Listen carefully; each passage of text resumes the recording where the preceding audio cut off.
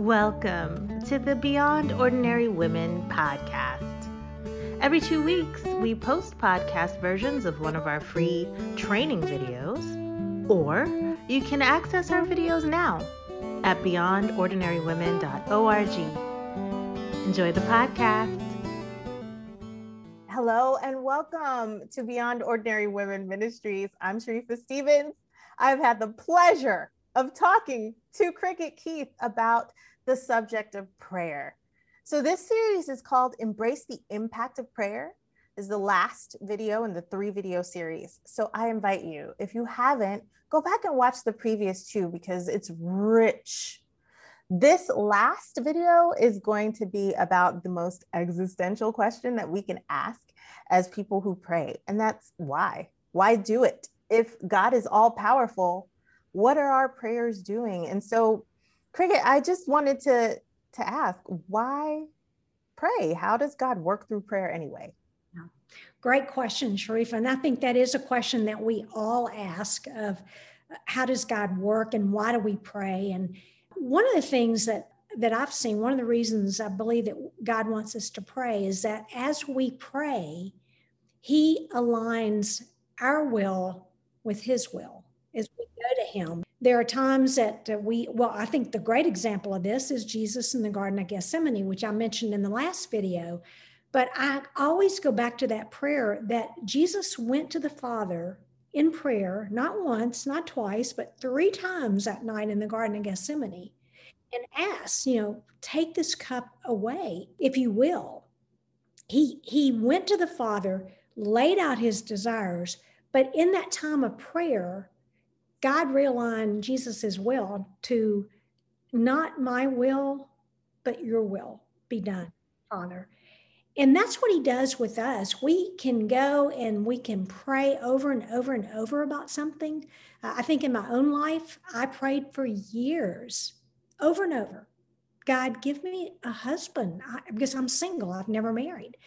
It's not what I would have chosen. I asked God in prayer, God, give me a husband, give me a husband. And over those years of praying for that and seeing a no, no, no, no, God began to align my will with His to where I could finally say, God, you know what? I want what you want. And if I can more effectively serve you as a single, then I want that. Yeah. That's what Jesus did. And I think that the lesson that we learned from the Garden of Gethsemane is that we go to God with our desires. Yes. But we also have that open hand of, God, this is my desire. But if it's not what you want, I don't want it either. And I think the more that I've walked with the Lord, the longer I've walked with the Lord, the more I'm just now beginning to get a glimpse of how He works that way in my prayers. Is I will go to Him and then He changes my heart. So I think one is that it gives God that opportunity to really realign our will to where we're not just saying, I want this. Yes. But God, I want what you want. This is what I think I want, but if it's not best for me, I don't want it. Would you call that a definition of submission? I think it is submission because you're saying, God, I submit to your will. Yes. And it's also an expression of trust. Yes. God, this is what I want, but I don't know what your overall big picture purpose is. That's what I want, and I trust you. And that's what I think, I see that over and over. We had a situation happen here not too long ago at my church, and I did not know how to pray. And I went before the Lord and I said, God, I don't know what to pray for. I don't know which of these is best for us as a church. I'm just going to ask you to show me how to pray. And then when it came to the day that we were going to find out what was going to go on, He laid on my heart, this is my plan. This is what I want you to pray. And I did, and that's exactly what happened at the end of that day. But it took all week of praying where I didn't know how to pray. But then you submit and say, your will be done. So that it is submission. Yes. I mean, it could be a fraught term, yes. but basically what it is, what you're describing is an openness to what the Lord wants, especially in those liminal places of, I don't understand. I don't see a clear answer. Right. And you're the person I'm leaning on. It's a beautiful picture. And it's okay to say, God, I'm not praying specifically one way or other. And that's kind of how I was praying. I'm praying your will would be done. Yes. Make it clear to the people making the decisions what your will is. And that's how I pray. Yes. Is there anything else to this? Like how else do you observe God working through prayer? Well, and the other way is that I see that God allows us to be part of his work. And there's that question that comes up from people about, well, can my prayers change God's mind? And if they can't, then why bother to pray? Yes. Talk about it. Okay. Can my prayers change God's mind? No. And let me explain why. Because if I could change God's plan, if I could change God's will by my prayers, then I would be sovereign. I would be the one in control. I could control God. And we know that God is sovereign. He alone is sovereign. And even when we see in scripture, like with Jonah, God relented and changed his mind. I agree with the scholars who say God already had his plan set, but he used Jonah to bring the Ninevites to repentance, or he used so-and-so to get these people to where he wanted them. Our prayers can be part of bringing about God's plan. So we can't That's fascinating. We can't change his will, but we can be part of bringing about his will. And we don't want to miss that, do we? No. I want to be part of that.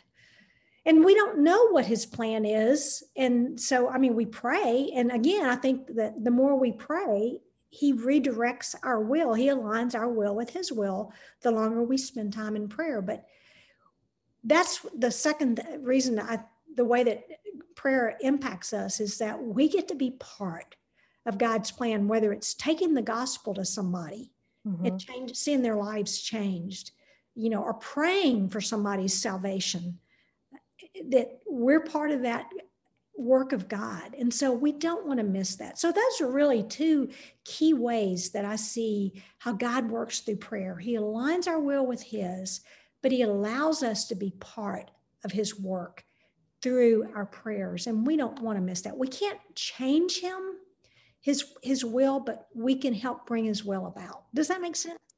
Yes, it sounds a lot like the passages where Jesus teaches his disciples to pray. And it's one of the bedrock themes is for God's will be done on earth as it is in heaven. Right. Thank you. We know where to pray. And what I encourage my women, let's be prayer warriors, not just people who say prayers. That's right. Prayer warriors who are going to be part of changing the world through God's purposes as he leads us to pray. I love it. Thank you. Thank you so much.